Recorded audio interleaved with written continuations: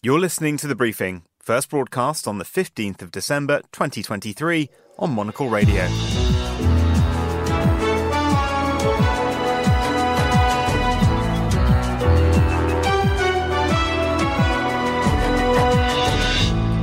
Hello and welcome to The Briefing, coming to you live from Studio 1 here at Midori House in London. I'm Vincent McAviney. Coming up on today's programme, China reports its fastest industrial expansion in nearly 2 years, but retail sales growth misses estimates. We'll unpack the figures. South Korea warns of a potential North Korean missile launch this month, plus a report on Hungary's new laws to curb foreign influence. There was some discussion about how far will they go, so they want to abolish the Special Prosecutor's Office, but just the way how this is done is quite brutal, and people are angry. We'll join Andrew Muller for his wry look back at the week. We learned that the season of peace on earth and goodwill to all and so forth was instead occasioning a goodly deal of seething. And the latest headlines from the world of business and fashion. All that right here on The Briefing with me, Vincent McAviney.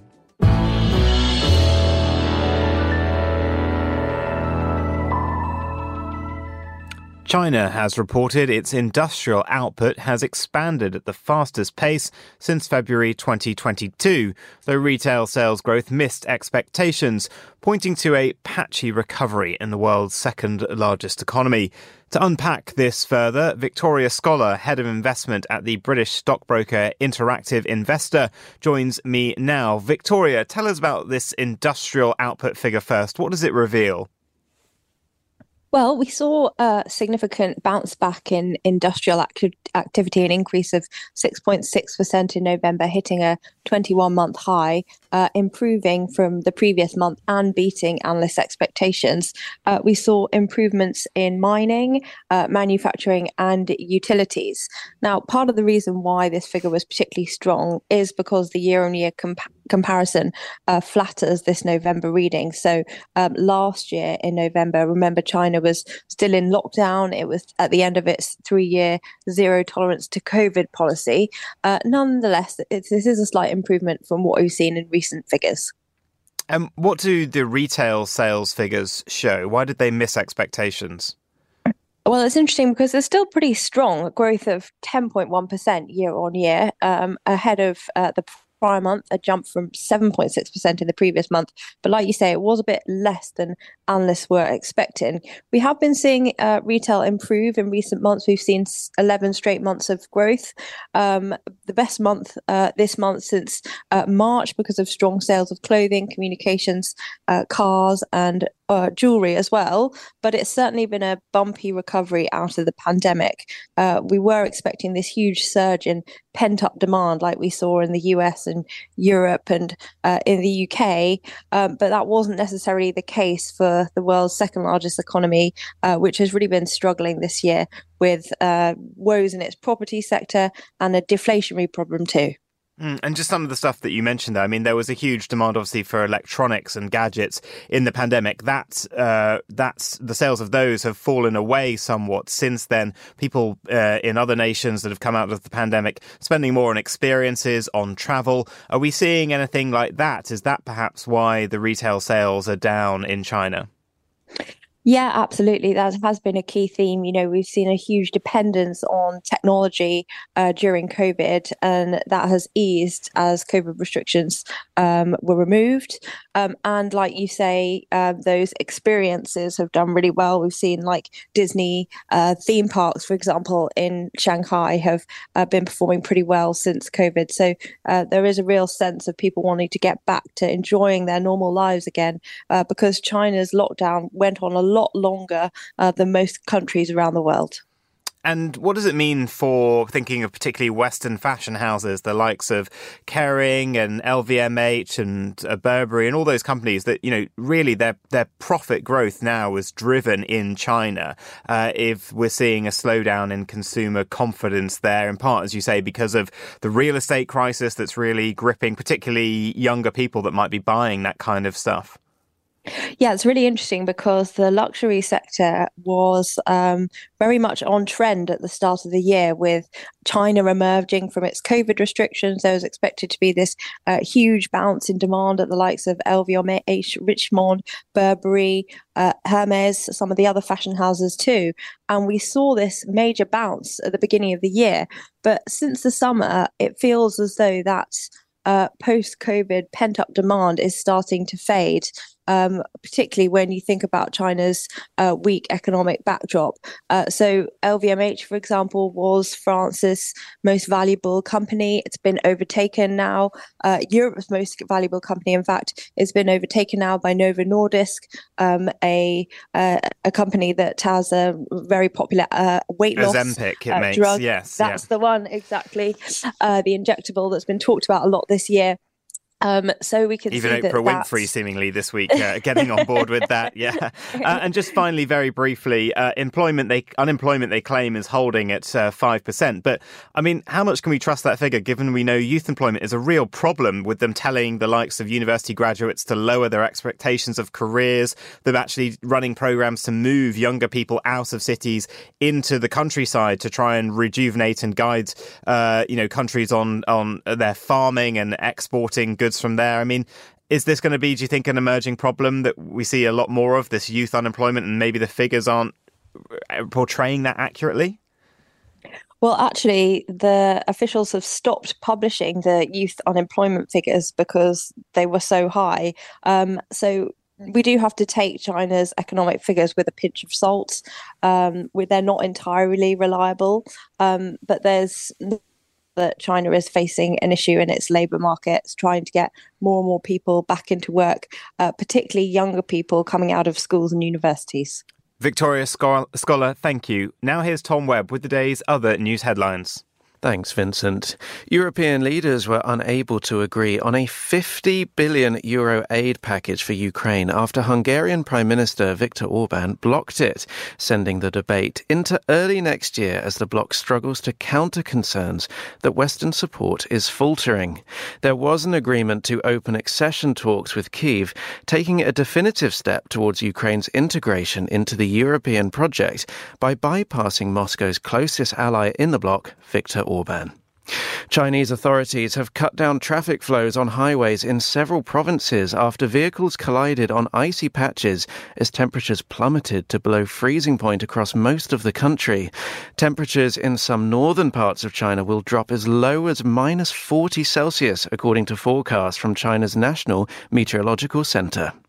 And cannabis smokers in 2 Dutch cities will be able to light up legally for the first time today as authorities roll out a trial decriminalising the production and supply of weed. The consumption of small quantities of cannabis in the Netherlands is technically illegal, but police choose not to enforce the law as part of a so-called tolerance policy in place since the 1970s.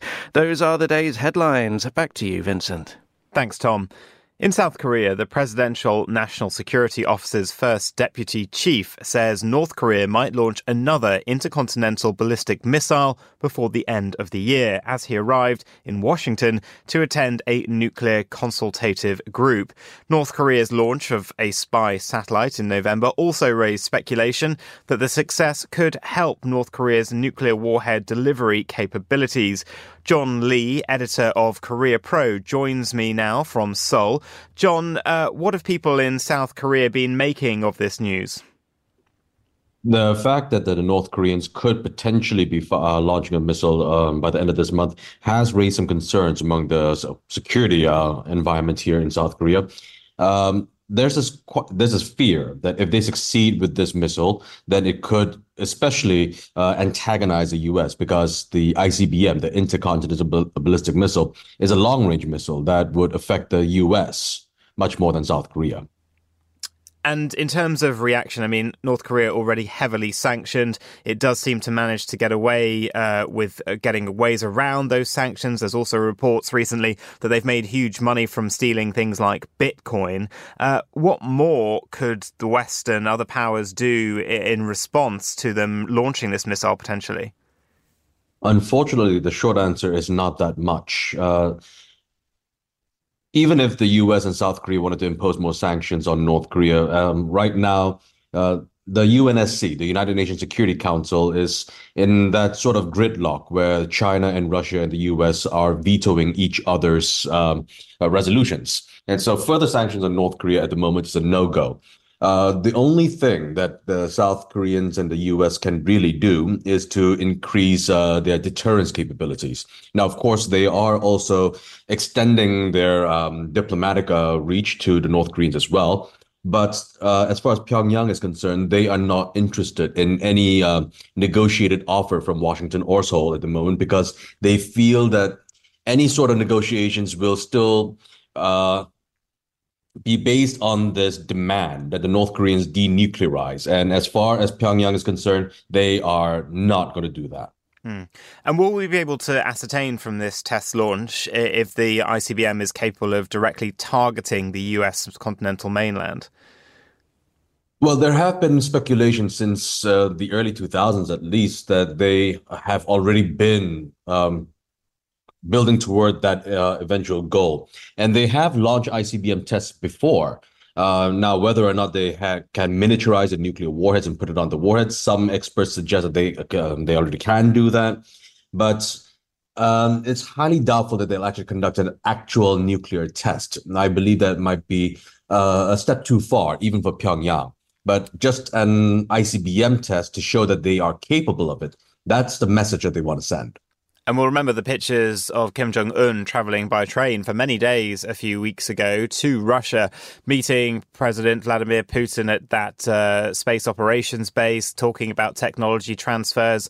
I mean, has there been any word on what North Korea has been able to actually get out of Russia yet in exchange for those weapons that Russia needed in Ukraine?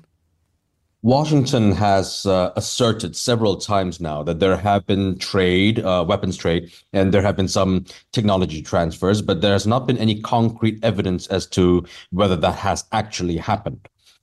Yes, there have been some North Korean ammunition found in the Ukraine war, but whether or not that ammunition actually came from North Korea or through a third party that had already purchased these weapons previously, that's an open question still.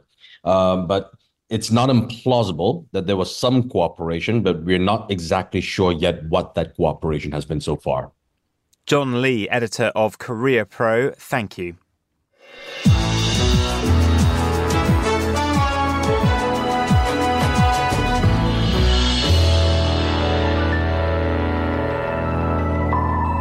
Hungarian Prime Minister Viktor Orban may have been in the news over his blocking of EU aid for Ukraine, but back home in Budapest, his government has been hard at work too.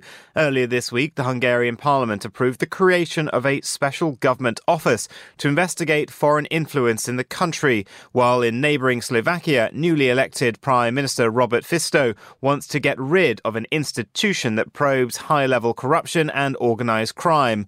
What is happening to these two core Central European countries? Monocle's Alexei Korolov investigates.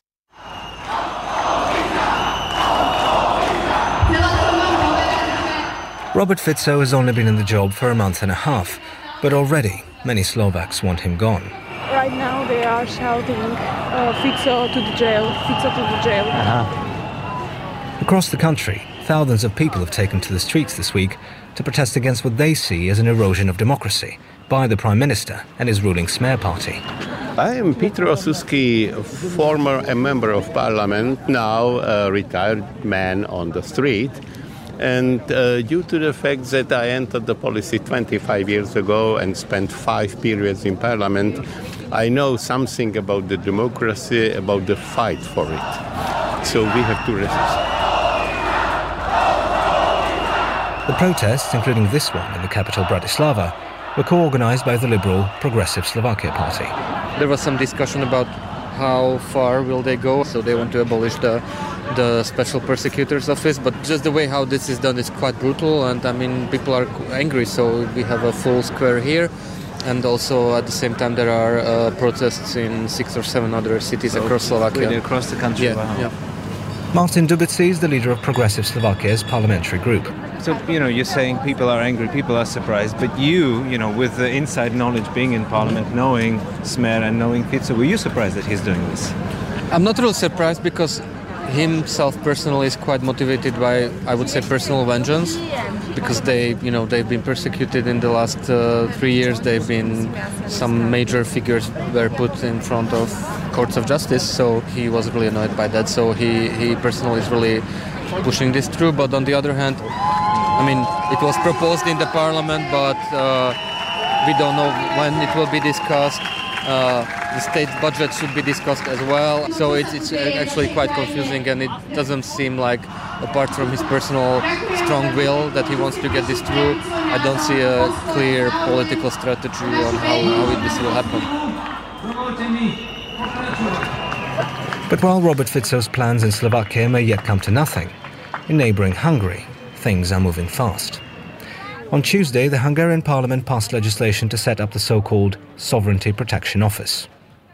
The government insists that its aim is to shield Hungarian voters from foreign interference. But human rights organizations such as the Hungarian Helsinki Committee say that it's part of Prime Minister Viktor Orbán's long-standing strategy to silence all dissent in the country. So my name is Márta Padávi. I'm the co-chair of the Hungarian Helsinki Committee. It is a legislation that as a lawyer, I hesitate to call law because it really lacks the criteria that a real piece of law should have. It is extremely vague, it's very unclear, and it is meant to send out a very clear, chilling message. The targets or the potential targets of this new sovereignty defense bill in Hungary are very wide, and people are already guessing whether they or their organization could become a target. And I think it's intended this way. So it goes beyond civil society for sure. It can very, very easily cover media outlets. It can cover individual citizens. It can cover companies. It doesn't only cover things that are happening in Hungary. So it has a sort of a global remit too. This is also why it lacks legal certainty. What it does have, however, is an intention to emit a chilling message for anybody basically participating in public debates in Hungary. For many critics of Viktor Orbán, Hungary is something of a lost cause, a nation that has strayed too far from the EU's democratic principles. But at the demonstration in Bratislava, many protesters were still hopeful that they could stop their country from following in its footsteps. Last word to former Slovak MP Peter Osuski. We are in democracy. There is no reason to be afraid. It's simple our duty. We should keep in mind heroic fighting Ukraine, and we shouldn't be ashamed by sitting at home. For Monocle, I'm Alexei Korolov. Alexei Korolov reporting there. You're listening to The Briefing on Monocle Radio.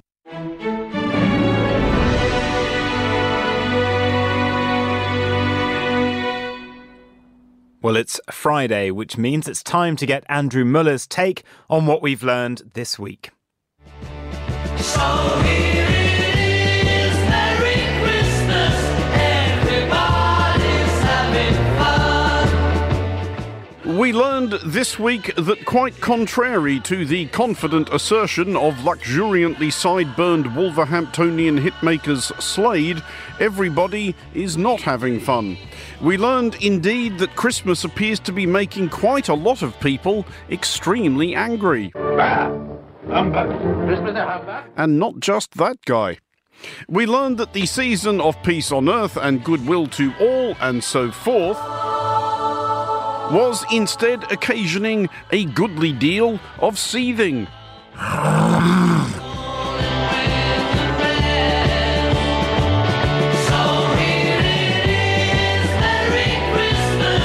We learned that the targets of this rage, the CDs, if you will, were large British retailers, though not for the reasons which might have been expected, desired, and indeed deserved, for e.g. putting Christmas decorations up in like July and berating us absolutely mercilessly with maudlin television commercials soundtracked by insufferably winsome warblers with ukuleles trilling twee versions of rock standards. She's got a smile that it seems to me reminds me of childhood memories when everything was as bright as the bluest sky.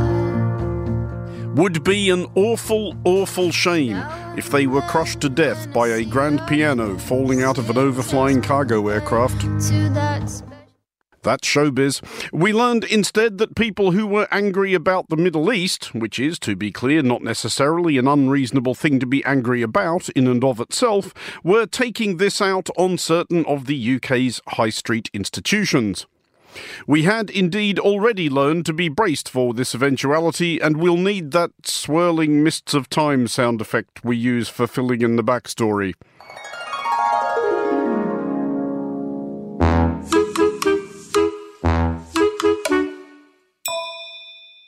Back in October, we ask you, Marks & Spencer had floated a semi-ironic have cake, eat cake Christmas campaign, riffing on the very fact that some people are annoyed to the edge of their endurance by Christmas, a fury perhaps not assuaged by organisations like Marks & Spencer flogging Christmas in goddamn Octo-actual burr. Their ad depicted festive paper hats flung into a fireplace, which prompted opprobrium from two quarters. One, weirdos who thought it somehow blasphemous. Two, weirdos who thought that the green and red colours of the blazing hats were some sort of slight upon Palestine. To both sets of weirdos, Marks & Spencer apologised. Anyway, we learned that, and inevitably, following Marks & Spencer's abject capitulation, there was going to be more where that came from. Oh no. We learned that angry online mobs had descended upon Zara over a Christmas ad campaign which featured models standing in rubble. Like Christmas ad campaigns aren't shot months and months in advance, and like such is the human condition, there isn't always rubble somewhere. But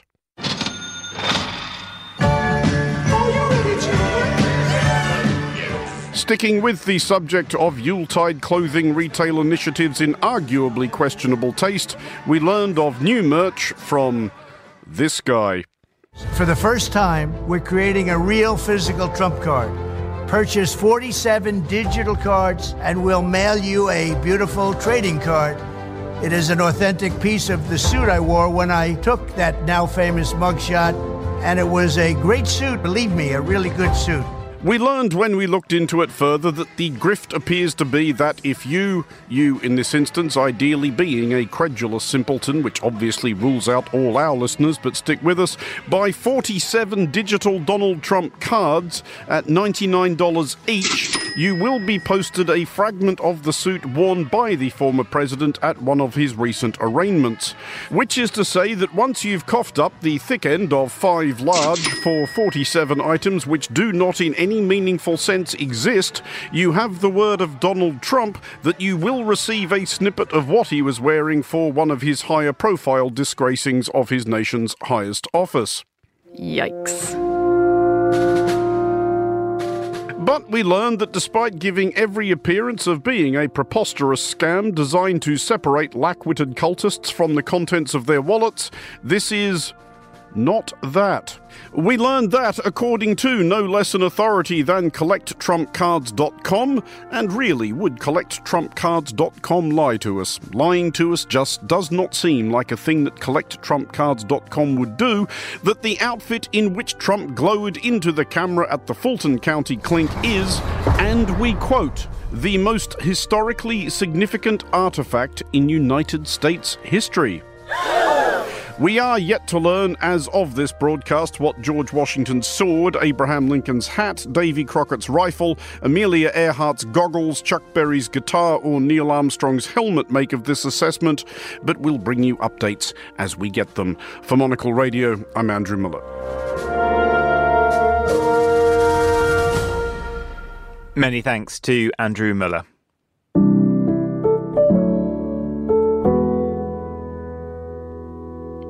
You're back with the briefing on Monocle Radio. I'm Vincent McAviney. Let's get a roundup of some of the day's business stories with Ewan Potts from Bloomberg. Ewan, it's been a bumper week for markets, hasn't it? The Fed, the ECB, the Bank of England, all making rates decisions. How much has Jerome Powell's signalling, though, on what the US is going to do had an impact? Well, it has really been quite something. The US S&P 500 is poised for its 7th weekly gain on what they're calling the pivot party. Now, the Fed ignited really a speculative frenzy this week when it affirmed on Wednesday it's ready to declare victory on inflation and shift to rate cuts next year without, it seems, a significant cost on the economy. It's what they call the soft landing scenario. It's what everybody hopes for when rates rise rapidly as they have done over the last year to 18 months, but without damaging the economy seemingly, but bringing inflation down. So that is what the Fed is saying it looks like has happened. Whether it will actually be the case, we're not quite sure yet, but markets are very excited this week. I'll just take you through a couple of the numbers. Australia's stock market is up 3.2%. Sweden, the same. US stock market up 2.5%.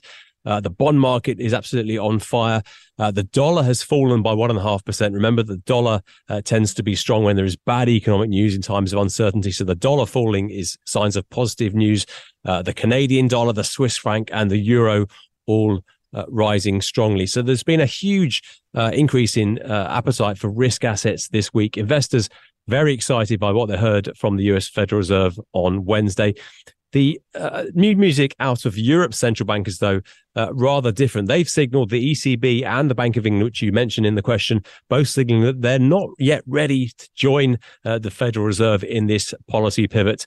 My colleague Julian Harris, writing about the pivot party, described Andrew Bailey and Christine Lagarde of those central banks standing grumpily in the corner, refusing to drink the punch. They've been very keen to push back on there being interest rate cuts in the euro area or the UK over the coming months. Lagarde, after the ECB decision yesterday, asked if her committee had been discussing rate cuts at the latest meeting. She said, We did not discuss rate cuts at all. No discussion, no debate on this issue. So absolutely clear that rate cuts are not coming in the next few months in the UK or in the euro area. I'm imagining that vivid picture you've painted of the Jackson Hole Christmas party and, Jay Powell in the middle of the room just singing along madly to Christmas tunes at this pivot party.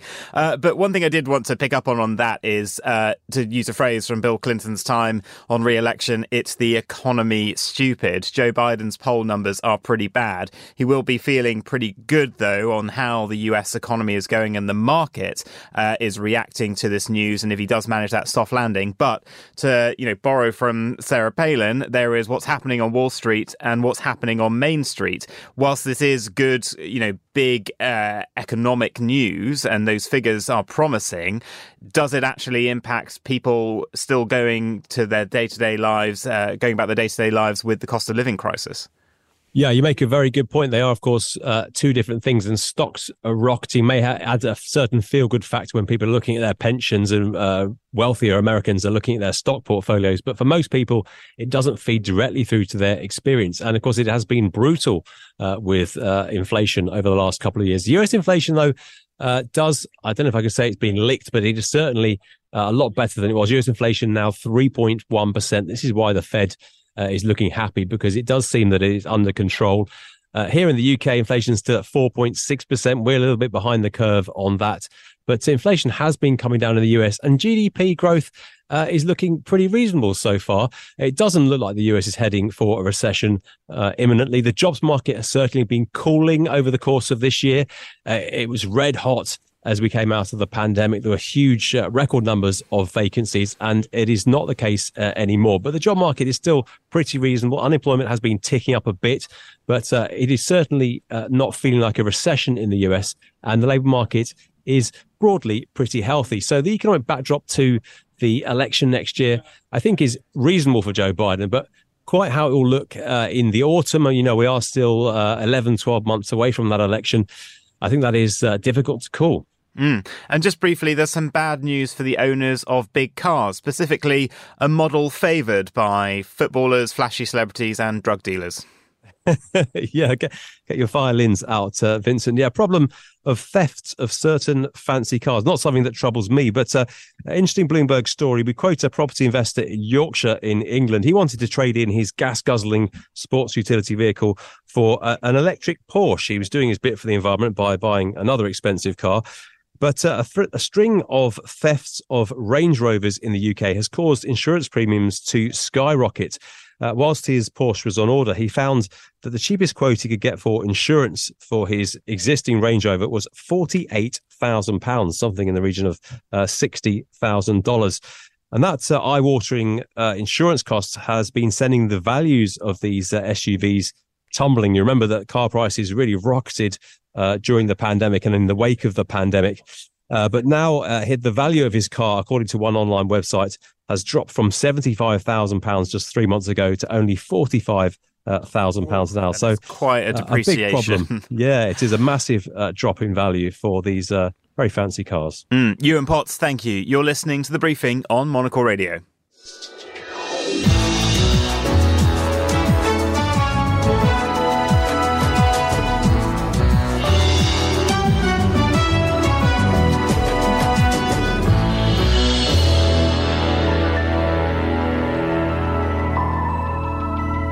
Now, with the latest festive fashion news, Dana Thomas, author of Fashionopolis, The Price of Fast Fashion and the Future of Clothes, joins me now in the studio. Welcome, Dana. Lots of people listening to this might be scrambling at this point to find Christmas presents for loved ones. What's the news on the high street for them? Where should they be heading? Well, Stella McCartney has set up a really very festive corner pop-up shop at Selfridges called Stellabration. And she's showing her collection. She's done a collaboration with Veuve Clicquot, the champagne. And she's got a art installation set up with Chris Levine and neon lights. And it's very festive and lots of cool things there. And it's all, of course, sustainably sourced and sustainably made and made with with heart and following, human rights. Stella's A1 that way, so you're buying good product and not just junk. I noticed last night Edward Enninful was tweeting out or putting out the covers of January's edition of British Vogue, which is all about sustainability and the champions of it. One of the covers, Emma Watson, the actress.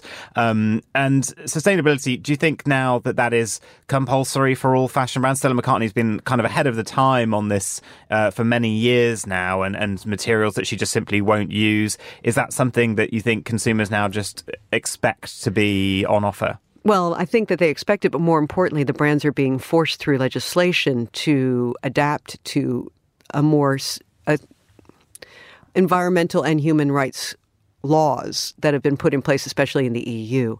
So you're going to see a cleaning up of the fashion industry, which it desperately needed because it has been pretty much unregulated forever. And, since the Industrial Revolution more. So it's about time that there was some regulation and that their carbon footprint is less in the supply chain, but also that they're paying people a living wage, for example, and making sure things are made in clean and safe factories. Stella, of course, has been doing this since forever because it was how she was raised. She's the daughter of two of the most famous hippies of all time. Yeah. This is, her, this isn't just like something she's taken on. This is the way she is. And I think she's a great flag bearer in the area, and we need more brands to get on board, and they are. And she's at LVMH. She is pushing LVMH in that direction. And going to New York now, the Macy's sale. Oh, the Macy's sale, so sad, but we all saw it coming. There's a couple of private equity firms and investors who have been put in a bid for $21 a share. Macy's says they're going to try to fight for more, $24 a share, but still, it looks like Macy's is going to change hands and it's going to go into private equity or in finance and investment ownership, and they're buying it for the real estate. The retail end has been really sad for a long time. If anyone's walked into a Macy's, they know that it's kind of a sad experience these days. They never really got their online. They came late to online. It has not been well managed. Let's just put it that way. I was in a store earlier in the year and it was all a bit drab. And even the flagship in New York I was in last year, and it just felt outdated compared to what European kind of shoppers are more used to now. It's interesting because I knew that Macy's was done for when I read that, and it's been a couple of years, it may have even been before COVID, they had managed to convince the city for air rights over that downtown Herald Square building, which means you could build a tower on top. Yeah. And so that's what they were doing, is that they were shifting away the value of the company and the way they make money in the company from retail and into real estate. And now you have real estate prospectors coming in and saying, we want the real estate. Because some of those buildings are, fantastic. The Bloomingdale's up on Lexington Boulevard or Avenue. It's an amazing building. They've got hundreds and hundreds of stores and malls, parking lots around the world. Parking lots are valuable. And I mean, not far from where we are now, less than a mile, there were 3 department stores a few Christmases ago. Department store chains in the UK, for instance. You had Debenhams, you had John Lewis, which is still around, and you had Fraser. Now, House of Frasers is gone, Debenhams is gone. Right. John Lewis is the only one standing. You've got Selfridges as well, but that's a kind of one-off store. Do you think around the world the department stores' days are really numbered now? Absolutely. Already the malls have been closing and being turned into other uses for years. At one point, we heard that Amazon was looking to buy the Saks Fifth Avenue store to make that their East Coast headquarters. And then that fell through. And then there was talk, I think, even that Apple was going to.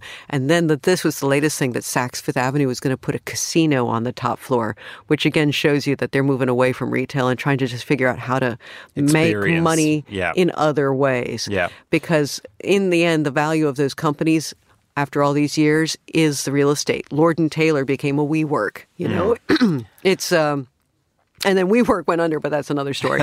But they were built on full city blocks, spectacular buildings, and now those buildings can be repurposed in other ways, be it condominiums, hotels, casinos. Yeah, very sad when that happens. I think air rights. I don't wonder if also that's why. And I think of Jenner's in Edinburgh, which was a fantastic, beautiful department store on the main kind of high street there. That's being turned into a hotel. Yeah, they did have those great sort of 1920s, 30s buildings. And the beautiful one in L.A. has become the LACMA museum. So there are ways to repurpose this very important and beautiful architecture, but also monumental real estate. But these companies are being bought for the real estate. They're not being bought because they're doing great retail business. And just finally, something you're very interested in. I was really taken by, when I was looking a bit about your book earlier, 1 in 6 people in the world are involved in the clothing industry. Somehow. 100 billion garments a year made. I mean, just an absolutely massive impact. Yeah, on I mean, the that 1 in environment. 6 goes from like the cotton farmer exactly, all the way through the chain to Naomi Campbell. to Naomi Campbell, to the person in the store selling it. But I mean, that is absolutely huge. It's huge. But COP, obviously, lots of people talking about the fossil fuels. But Stepping was there any away news from on fossil fashion? Fuels. Well, that's where the impact that will be really interesting if it really does happen in 2 regards. First is the powering of factories that make your clothes, because most of them are still in far-flung lands with not much regulation, and they are coal-powered. So stepping away from fossil fuels means rethinking, rebuilding, reorganizing the supply chain and factories so it's solar, wind power, whatever kind of power, but not coal. And maybe nuclear, but not coal. And then the other impact is petroleum, because most of your synthetic fabrics today are petroleum-based, nylon and polyester and neoprene. When you go in cold water scuba diving, that's all petroleum-based, and it's not recyclable. It's basically plastic. 2/3 of our clothes today contain polyester-based or petroleum-based fabrics. So without the fossil fuels, they're going to have to rethink the fabric industry, be it recycling what we already have or coming up with alternatives or going back to old-fashioned natural fibers that we've been wearing since, the dawn of time. Well, Dana Thomas, thank you very much. And that's all for this edition of The Briefing. It was produced by Tom Webb, and our researcher was Neoma Ekwe, and our studio manager was Steph Chungu. The Briefing is back on Monday at the same time. I'm Vincent McAviney. Goodbye, and thank you for listening.